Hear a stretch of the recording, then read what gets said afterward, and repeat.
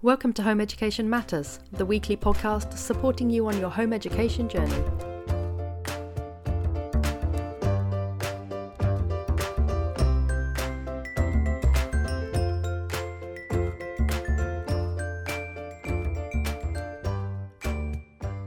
Hello and welcome to another episode of Home Education Matters. And today I'm joined by Helen James, and we are going to be talking all things economics.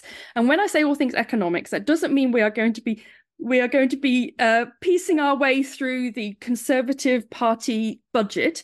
We're not going to be doing any of that. We're just going to be talking about how your child can study economics at home, and with an eye to the GCSEs or the sort of options when it comes to taking an exam. So Helen, first of all, thank you so much for joining me today. And do tell us a little bit about yourself and how you got into tutoring sort of within the home education sector. Well, I started out as a classroom teacher. So I went to Durham for university to study economics. And then I had a gap year where I was teaching in a rural school in Kenya. So that's sort of what got me into teaching in the first place. So I came back from my gap year and I trained to be a maths teacher, which is not unusual for economics because there's not many economics PGCE courses.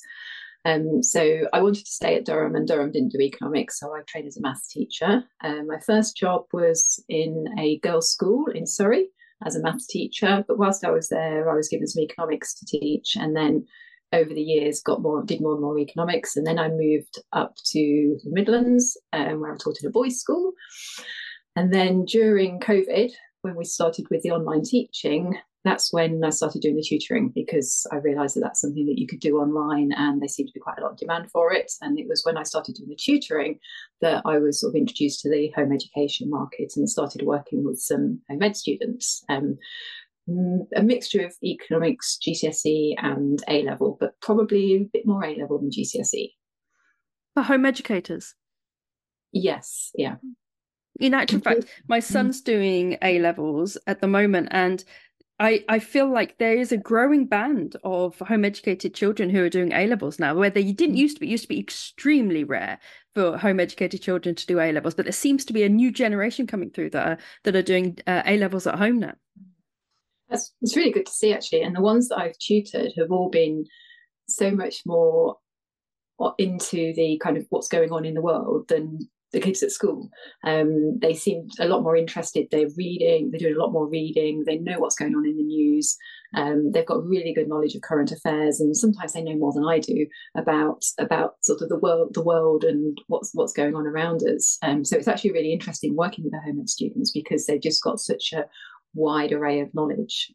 Is that the main difference you notice from teaching in a school to tutoring home ed? Is that the main difference you notice? Is the kind of passion for the subject?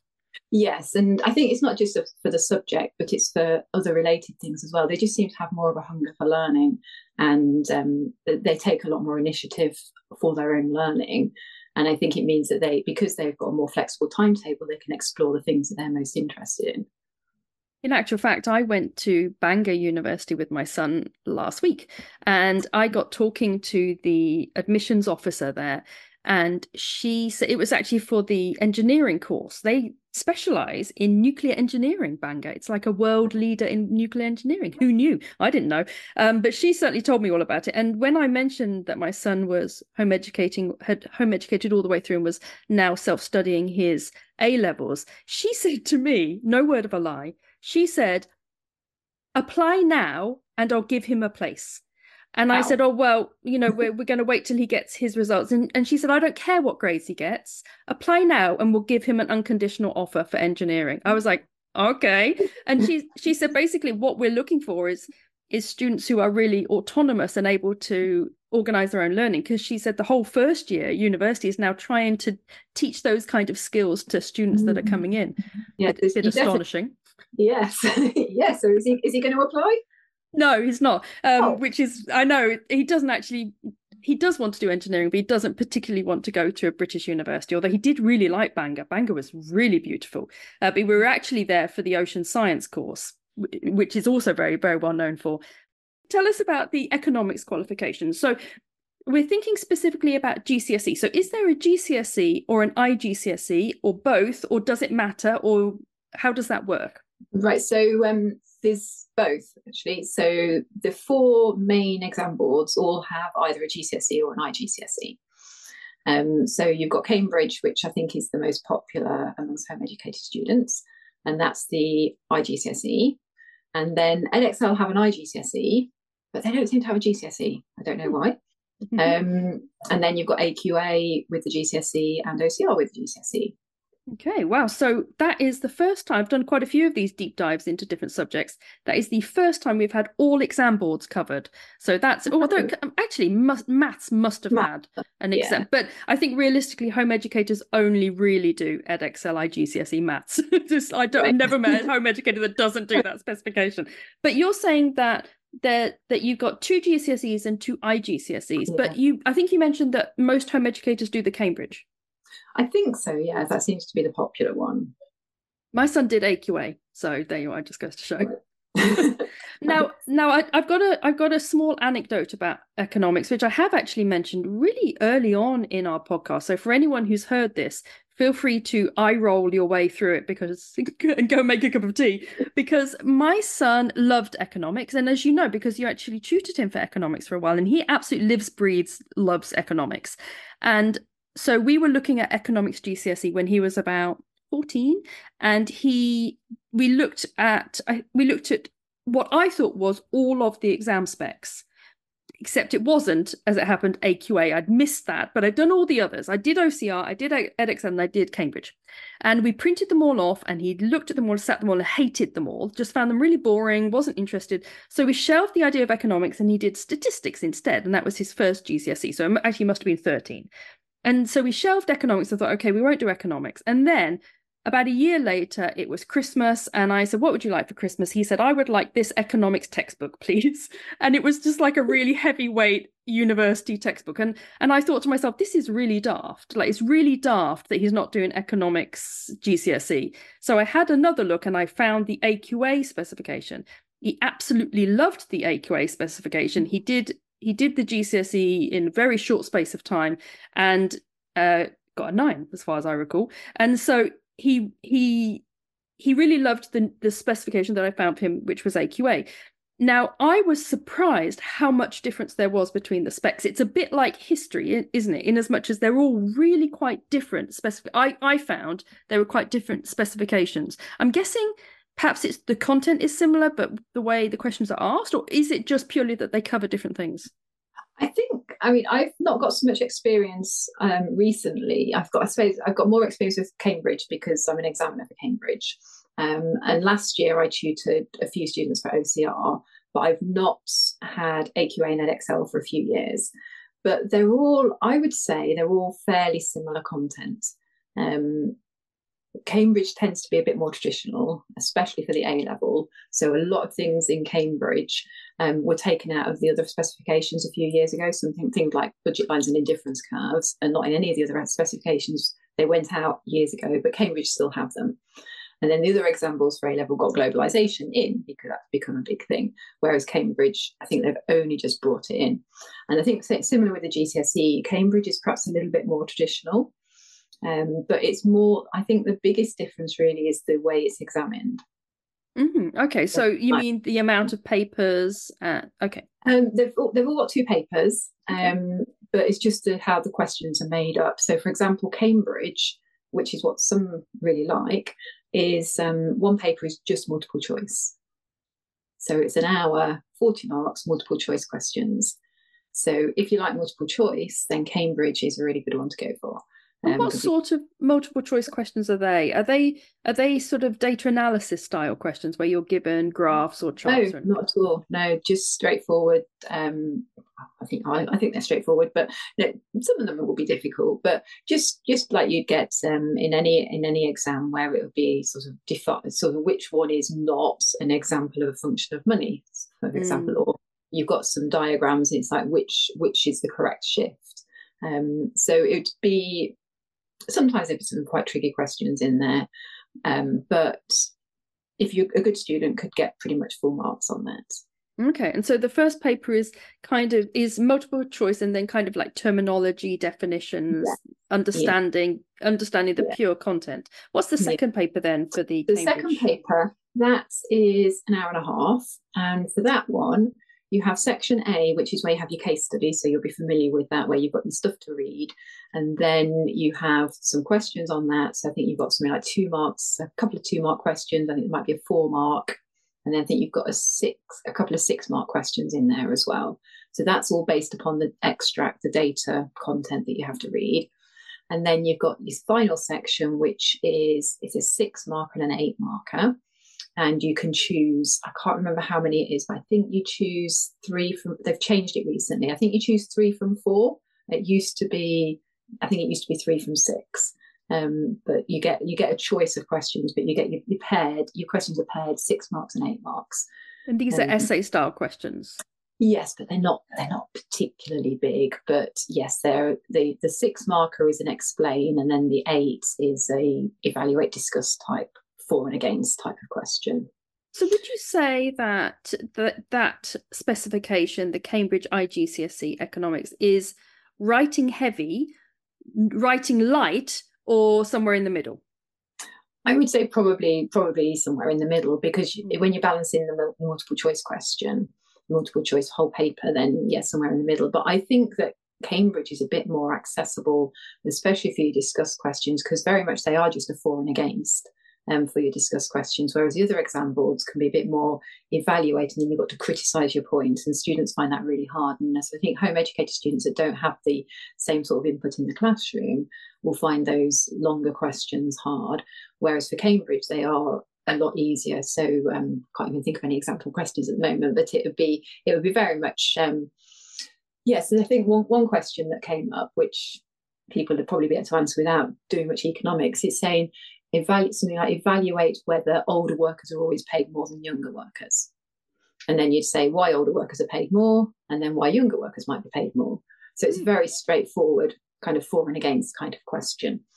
And if you've learnt your content, it's quite easy.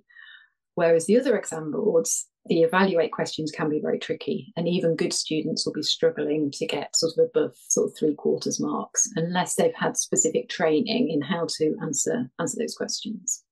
Yeah, I mean, I have to say those questions sound quite different to the kind of questions that my son did with AQA. And I'm wondering whether perhaps it's less mathsy, the Cambridge one? I don't think so. I mean, you'll still have in section A, you'll still have multiple choice calculations. I don't think they tend to have calculations in paper B, sorry, paper 2 rather, but in the paper 1, they'll have the calculations, multiple, the elasticities, that kind of thing. But yeah, I don't think the maths content is really any different across the 4 boards. It's more, I think, for some reason, the Cambridge just seems to be, I just feel like the evaluate questions, the sort of longer questions, seem to be a little bit more obvious what you have to do. That's interesting, because I've encountered Cambridge with a couple of humanities, and it seems really hit and miss. Like the history, I found the Cambridge really hard, very long-winded, difficult to understand the questions, very hard to get full marks. But the English language, really lovely specification compared to the others. So I think I get the impression with Cambridge that there's a lot of variation between the different subjects, whereas I notice with people like AQA, I always call them multiple choice example, because they always love multiple choice normally. And EdXL is normally they normally have very standard ways of asking and answering the questions regardless of the subject. So talk to me about the maths then for economics generally. Is it what sort of level of maths? Are you talking statistics level of maths, which I would say is a bit lower than GCSE, or is it? Although actually, I don't think that's entirely true now I say that, because my son is doing A-level maths and he uses loads of his statistics GCSE still. So what would you say is the maths level for economics? For GCSE, and actually probably for A-level, for GCSE, it's working out these things called elasticities of demand, which is where you have to do a percentage change and divide by another percentage change. So that's probably the hardest thing you're going to get, where you do percentage change in price, percentage change in quantity, and you divide them. And that's about as hard as it's going to get maths-wise. For A-level, similar, the same formulas, but you might have to rearrange it a little bit. Whereas GCSE, they wouldn't have you doing any rearranging. But yes, I mean, that's about it in terms of calculations. You might have some total revenue where you multiply price by quantity, but it's just multiplying 2 numbers. There's no kind of there's no difficult maths in it. So would you say that economics at GCSE level is a science or a humanities? Very good question. People always say that, if you do maths and economics are a good combination. And then students that are more kind of English, humanities based, kind of worry about economics and say, oh, but it's mathematical. And I always say it's not mathematical itself, but it's a logical subject. And that's why it goes well with maths, because obviously maths is logical and economics is logical, because you're looking at maybe shifting a curve, you're changing something, you then look at the impact of that change, and you've got these logical, well, I think it's logical chains of reasoning that you follow. So I think it's more, if you've got a mathematical brain, then you can be good at understanding economics. But then the other side of it is you might have a mathematical brain, you might be able to understand it, but can you put it in an essay? And that can be at GCSE, tends not to be quite so bad, but certainly at A level you can get some very good mathematicians, further maths, and then it comes to writing an economics essay and they're getting half marks for it. They know the content, but they can't put it into an essay. Yeah, and I think that is a really common issue with a lot of children in school, is that they tend to get rooted one way or the other quite early on. So, are they sciencey, mathsy? Okay, they go one route. Are they humanities? They go another route. And you don't tend to get that mixing. Whereas I've noticed actually with home educator students, that seems to be a bit less common. And that whilst you do get some that are obviously like super maths brains, you quite often get what I like to call Renaissance children who seem to be quite good at a number of different things. Yeah. So what about the role of opinion or critiquing different economic systems, for example? Is there much of that? For example, are there questions like, I don't know, in a utopian future, would you prefer, the Cuban economy or the American economy or whatever? Is there any of that kind of discursive opinion style stuff? Not really. So you need to know the content, and you might have a case study that you read. For all the exam boards have a case study, and it would be more a case of theoretical, but you might bring in your conclusion, is where you bring in your own opinion, but that it's not a kind of what you think, as in your own political views. It's facts-based. Yeah, it's more facts-based. But it's not just learning the textbook. It's important to have knowledge of what is going on around us in terms of the economy. So it's not so much that there's nuance or interpretation that you need to sort of look at. So, if you're given a graph, you can interpret it multiple ways.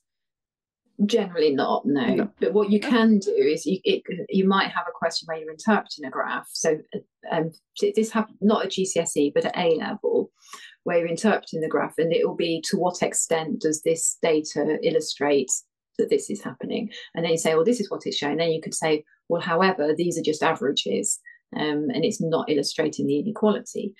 So you then would critique it, yes, but not necessarily with your own opinion, just with kind of standard responses that you would often have used for other questions. It sounds similar in some ways to psychology or sociology, in as much as it's not super mathsy, but similarly it's scientific in as much as you need to use evidence and facts to back up your answer and not opinion. Okay, so if that's Cambridge IGCSE, and that's the one you examine for, but also the one that generally home ed students tend to like, what's the second most popular qualification that you teach? Ooh, the one that I've done the second most of is OCR.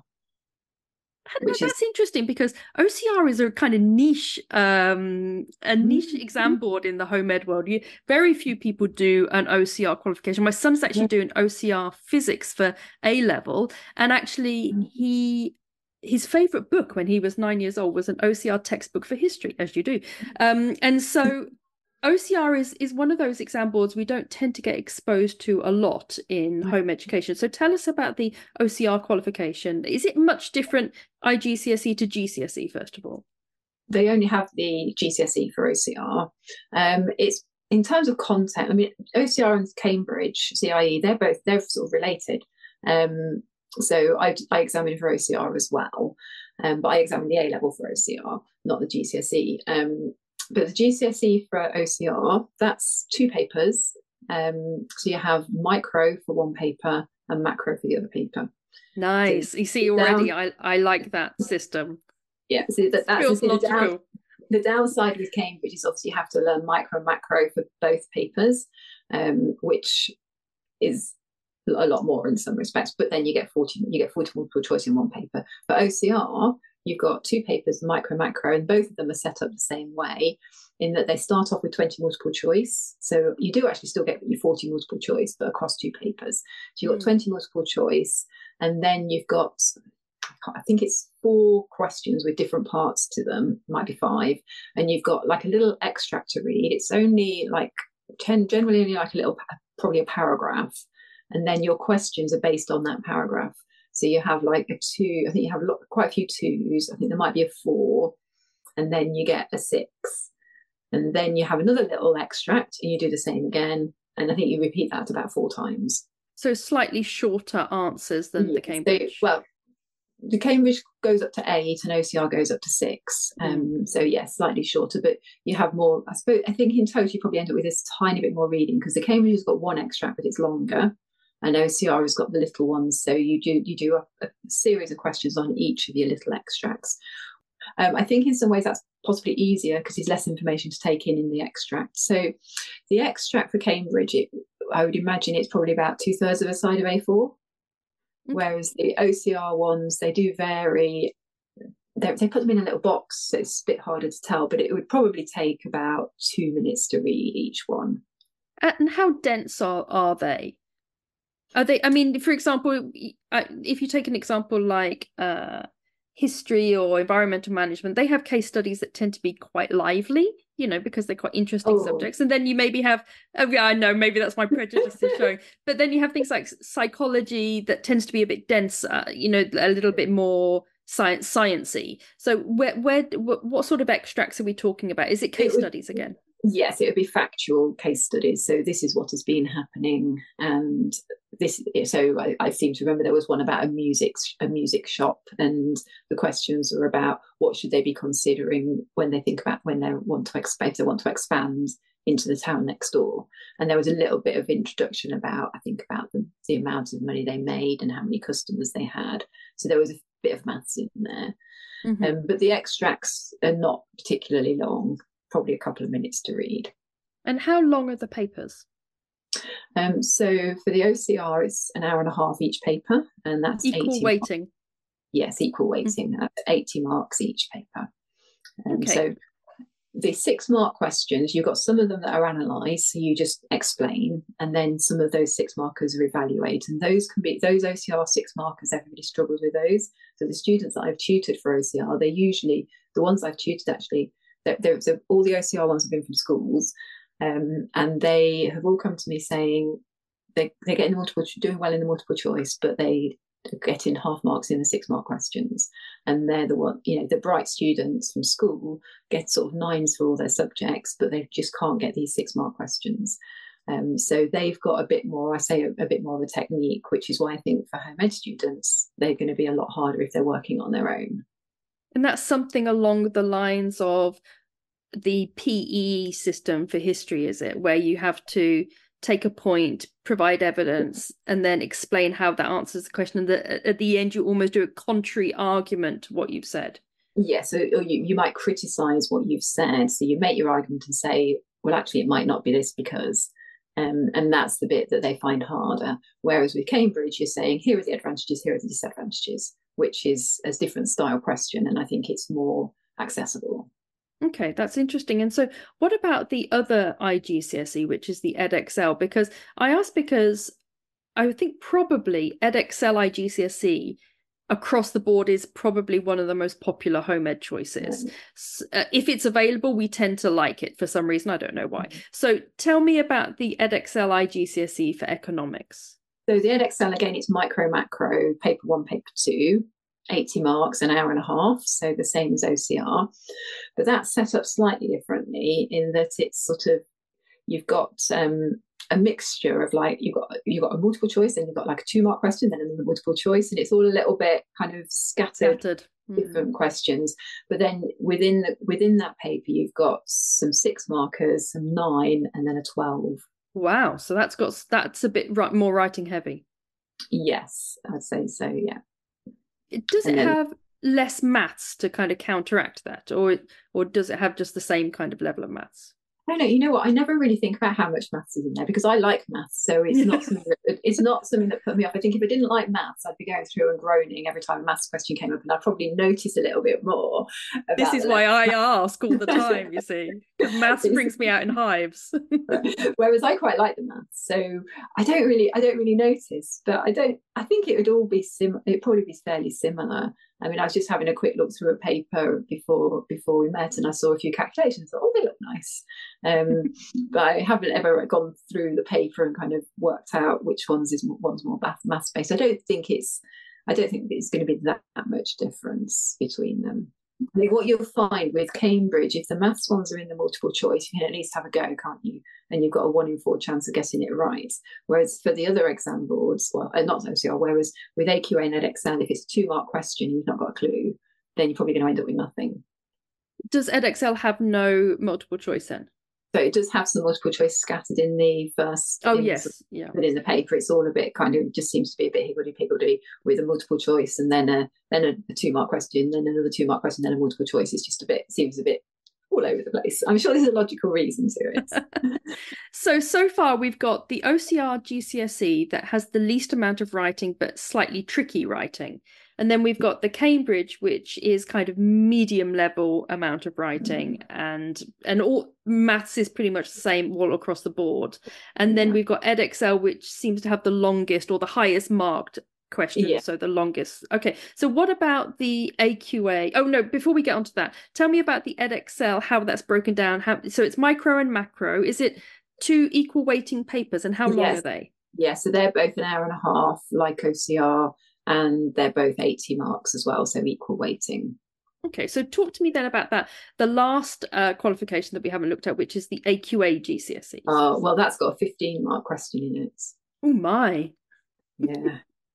Only one though. Just the one in each paper. So you Okay. do it for micro, you do it for macro. So AQA is 1 hour 45 minutes for each paper. Again, micro, macro. They've got 10 multiple choice at the start. So all the multiple choice are together at the start. And then they've got their other questions, and you've got sort of some little questions like 2s and 3s, and you've got a 6 and a 9 and a 15. I think there's a few 6s in there, 1, 9 and 1, 15.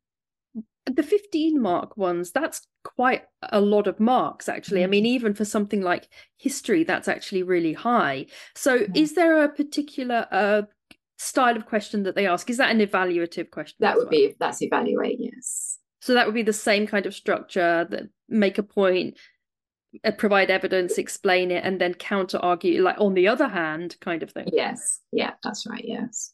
Okay, and how does the AQA stack up against the others? I mean, how is it nicely worded? Like, is it, because I know that sometimes Cambridge is often thought of as being, the IGCSEs actually are often thought of as being slightly more simply worded because they're sort of like international GCSEs. How does the AQA stack up against the other three?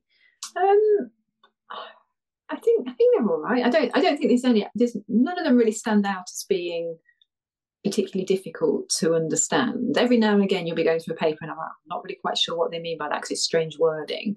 But I wouldn't say any exam paper in particular has difficult wording. I would say, if anything, Cambridge for A level sometimes words things strange. And I'm thinking to myself, how are international students going to understand this when English isn't their first language? Yeah, I mean, Cambridge history was like that. I mean, it's so confusingly worded. You'd think all these poor 16-year-olds all around the world where English is their second language trying to understand a Cambridge history exam. So talk to us, carry on. Yeah, so with Cambridge, it's just some of the questions that I sometimes am not quite sure what they're meaning. And you have to read it a couple of times and think, oh right, okay, I think this is what they're getting at. But yeah, so I think the others, they're all okay in terms of understanding the question. I think the worry with an exam paper with a couple of these very high mark questions is if you just don't know that one, or if you've not covered it, that's a big drop in marks, isn't it, potentially? Yes, definitely. Yeah. So talk to us about the A levels then. So for A level, again, you've got the same 4 options. So Cambridge, AQA, Edexcel, and OCR. Edexcel and AQA are by far the most popular.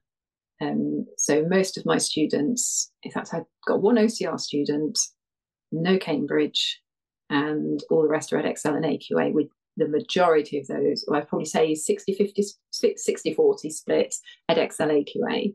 Are these all just A levels? They're not international A levels? No internationals. There might, I don't know whether there is an international one.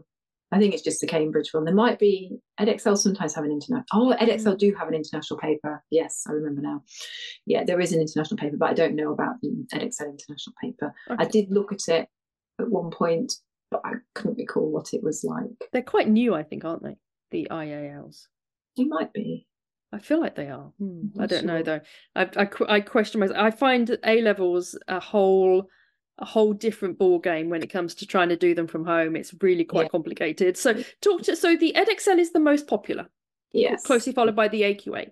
Yes. Yeah. And what's the difference between GCSE economics and A level economics? Is there a big jump? Just like, I mean, most A levels are quite a big jump, aren't they? Well, I'm actually quite surprised at how much is in the GCSE spec sometimes. I'm thinking they do actually do quite a lot. And I think those that have done GCSE, when they're in school doing if they're in school doing A level, then a lot of the first term, they've kind of done it before.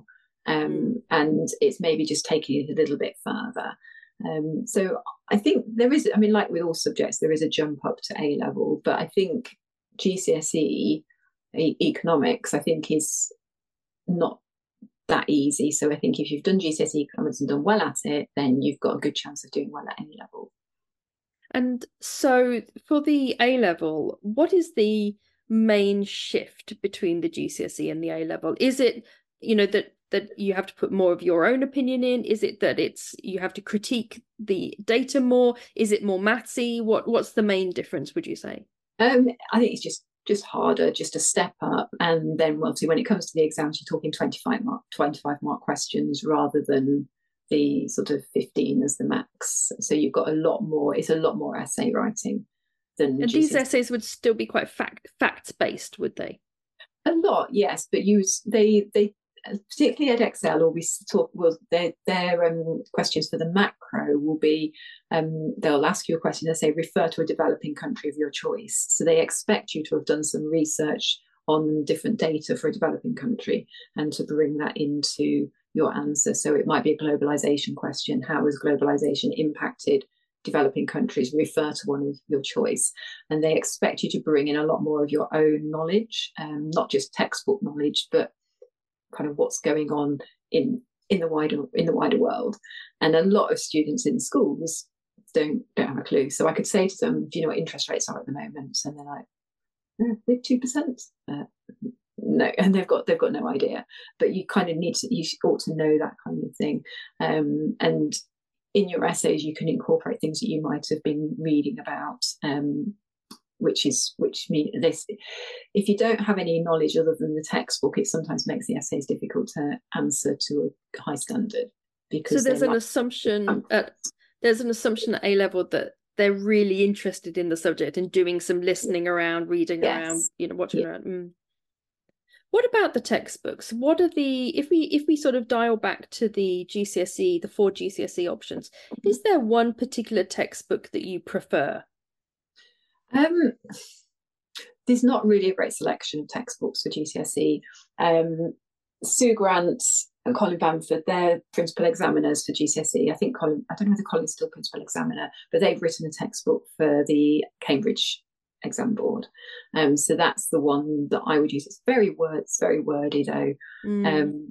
OCR, I don't have their actual textbook, but I do have something called My Revision Notes for OCR, which is quite good. It's more of a kind of bullet points than loads and loads of reading. Is that a book? Yes, it is. It's a book. I've got it somewhere on the shelf. It's probably about 150 pages, so it's not as if it's like tiny, but it's only like 150 pages, so that's quite good for OCR. But it is very difficult to get resources for GCSE economics. I've got an Edexcel one here, which is Yeah, that's quite decent actually. But again, it's a lot. This is colourful and it's got headings, but it's got questions in it, so it is quite useful. That's 368 pages. That's the EdXL one. And that's, yeah, it's quite good. But with a lot of the textbooks, though, there's a lot of writing, and not a lot. I like to see a bit more bullet points and explanations, whereas it's all, a lot of them, it's all kind of a whole load of stuff on a page and can be difficult to follow. Yeah, Cambridge textbooks are a little bit that way generally, I think, aren't they? Right. So what about online resources? Are there any online resources you would recommend? Well, for A level, there's loads, but not really for GCSE, unfortunately. Do they not choose it in schools? Is that what it is? Not so much. Most of the students I tutor are A level, and I think that's because schools don't generally, a lot of schools don't do GCSE. I think for GCSE, the only thing online, I'm sure there's other things, but online, there's a website you may have come across with a few other subjects called Easy Education. No, is it spelled how you would normally spell easy? Or is it one of these? Yeah, Oh, it's a modern spelling, is it? Yes. So EZY Education, and they have it's like online videos and then questions, and they do all the examples for A level, but not Cambridge, and they do OCR for GCSE. So you can subscribe to that. Now, I don't know what the fee is for normal, like if you subscribe as an individual. I think it's quite expensive, but I've got a deal with them, so I can get it for about £20 for a year, which is pretty decent for my students. But if you're signing up individually, it's different. But if you've got a home education group, you could probably get in touch with them and get subscriptions as a package. But they do have other subjects. They've got business studies, I think they've got maths, and I think they've got physics. I'm sure one of my students said they used it for physics. So there might also be chemistry, biology. But with this that, is at GCSE and A level. Yes, there's a mix. I think some are A level, some are GCSE. Definitely so for economics, it's OCR. But you could use it for the other examples. It's broken down into the OCR specification. So you'll look at the OCR specification, and it'll be, this is the topic, and then there'll be some videos to watch and some questions to answer, and it marks the questions for you. So you could use it for the other exam boards, but you just have to work out which bits you need. But I find it useful for the students I tutor because I can set them work from there. So if we've been doing something like, say, we're doing supply and demand, I can then set them some videos to watch on supply and demand and some questions to do, and then I can check what they're doing. So that's really good. So some schools subscribe to it, and then they do they've worked with some tutors as well, or individually you can subscribe to it as well. But that's quite good. I mean, the videos for economics, they're not always the most exciting, but they do the stuff, they do the job. Are there any non-specification resources that you would recommend? I know that my son read Freakonomics, like a freak, I don't know, something like that. And I know that there were some economics podcasts that he listened to. Yes. Are there any sort of non-exam based wider learning ones? Yes, so there's loads of things that you could use for GCSE or for A level. So so Free Economics is a good book, a good sort of starting book. Then there's things like Free Lunch. There's quite a lot of books that you can read. But in terms of free stuff, I listen to loads of podcasts, and they kind of keep you up to date with what's going on. So Wake Up to Money is great. It's like a new daily news program. Planet Money I quite like. It's American, and it's quite entertaining and light-hearted, I would say. So Planet Money, I quite like that one. And then the other one that I like is you probably won't like it. It's but for those that like maths, it's called something like More or Less Behind the Statistics. So it's looking. I love that program. Oh, you like it? Yeah, isn't that strange? Right. Even though I don't like maths, because I like anything that rootles down to the truth behind statistics. So yeah, I do like that program. So that's really good because it lets you see. So when you're in an essay and you've been given some figures, it helps you learn how to sort of criticize those figures. So if you want to evaluate, you're like, oh, but what about this? What about that? So I love that one. And yeah, so that's probably one of my favorite. But Wake Up to Money is great. Planet Money, I'm sure there's a couple of others that I listen to as well. What about But yeah, YouTube podcasting. channels? Because I'm aware that most people under the age of 30, apart from my son who loves podcasts, most children under the age of 30, they absorb their content through visuals. So are there any YouTube channels you would Yes, recommend? so again, this is focused on A level, so maybe not quite so helpful, but lots of students really like a chap called Econ plus Dahl. I'm sorry, what? Econ plus Dahl. Econ plus dal, as in Dahl, Takadal. as in curry dal, I think. Oh, okay. Yeah. Cool. But a lot of A level students really worship him, and he's got loads of videos on there. I mean, he is good, but sometimes I think he goes a bit fast, and he doesn't go into perhaps he doesn't go down to the nitty gritty like some perhaps say the weaker students might need, and he sort of skips over things that they perhaps might need a little bit more content on. So he's good. And then Tutor to You is probably the main go-to. It's a website, but then they have videos as well. But the videos Tutor are to more you. tutor with a number two and then the letter U. So that's, I'd say Tutor to You is like the go-to place. You can buy loads of resources there, and they do loads of videos. They also do a lot of free webinars. So especially leading up to the exams, they'll do different topics, and you can go sort of join them, and when they've done them, they've just put them on YouTube or put them online on their website, so you can watch them afterwards. So they're really good for free stuff. So, my very last question to you is: are there any general tips that you would recommend for people sitting the economics exam? Are there any sort of like revision tips or tips in how they approach the subject or approach the exams in the subject? So is this A level or GCSE? Let's go for GCSE, and you can tell me some A level tips afterwards for that like one person who's doing economics A level as a home educator. So for GCSE, I think it's about knowing how to answer those longer questions, and knowing the structure for your particular exam board for the longer questions, because you can know all the content, but if you don't know how to answer an 8 mark question or a 6 mark question, then you could end up with 2 or 3 marks for that question. So that's half the marks just totally lost. So I think that's the first thing, is to know how to answer the longer questions. And then I think the other thing is just to practice. I always say, practice multiple choice. You can't necessarily know how well you've done for an 8 marker or a 6 marker. It kind of probably needs a teacher or someone who knows what they're doing to be able to mark it. But if you can practice a multiple choice, you can get instant feedback, because the mark schemes are there for you to see the answers to the multiple choice, and you can know. And if you can do the multiple choice, they can often be quite tricky. And it really gets you thinking. So multiple choice is good revision for everything. Even though you might not get many multiple choice questions in your exam, it's still good revision for everything else, and you get instant feedback about whether you're understanding it.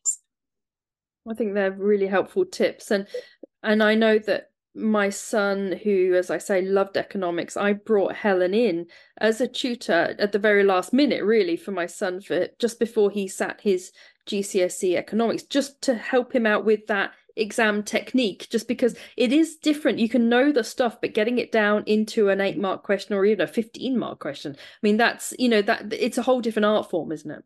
Yeah, definitely. Yeah.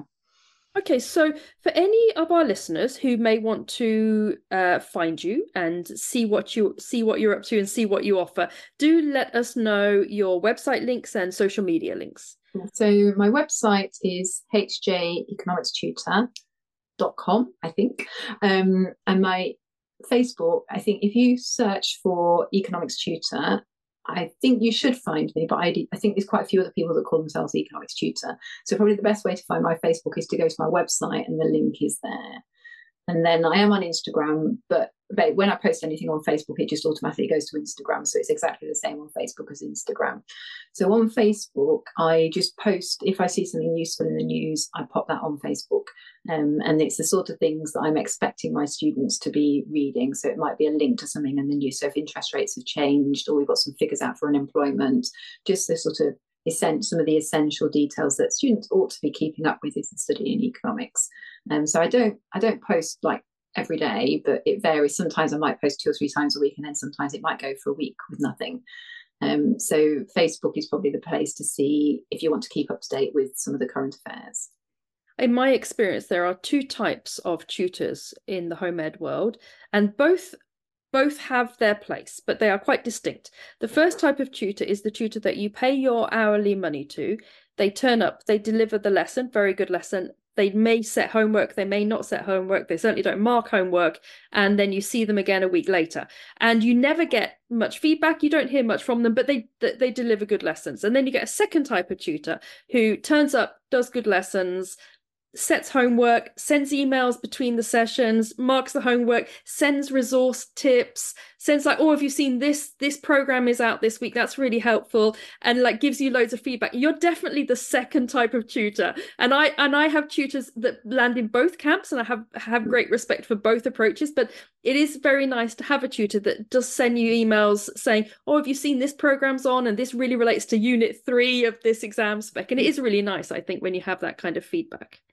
Yeah, so for my tutees, I now have a new system. I use a website called Tutorbird, and I put all the information on there so they can log on, and when I've seen a news article, they can see it there, and I put resources on there as well. So I don't think you've seen that. You may not have seen that. That sounds very nice. That's quite useful. And do you do one-to-one or groups, or how do you, because I know when we first started, you were still teaching, I think, when we first started, but now you're full-time tutoring, yes? Yes, I think I was still at school. I think it might have been my last year at school, and I've been full-time tutoring for about a year and a half now. So I do one-to-one, and then I do groups. At the moment, I've got one group for year 12 running, and then in the holidays, I do usually do like revision groups during not every holiday, but certainly I did at Christmas, because a lot of students have mocks in January. And then at Easter, I'll be running some classes as well. But mostly it's one-to-one, because that seems to be what the demand is for. So I think a lot of students that want tutoring for economics, it's help with the essays. And you can do that in a group, but you can't get the individual feedback in a group. That's very true. And I think that I've always been a big fan of one-to-one tutoring, because I feel like it's the most efficient. But actually, as I'm nearing the end now of my home education journey, silent hurrah goes up. And my son was a bit worried about how he was doing with his maths. And we were thinking about whether he was going to do physics at university, and he was a bit unsure about his maths level.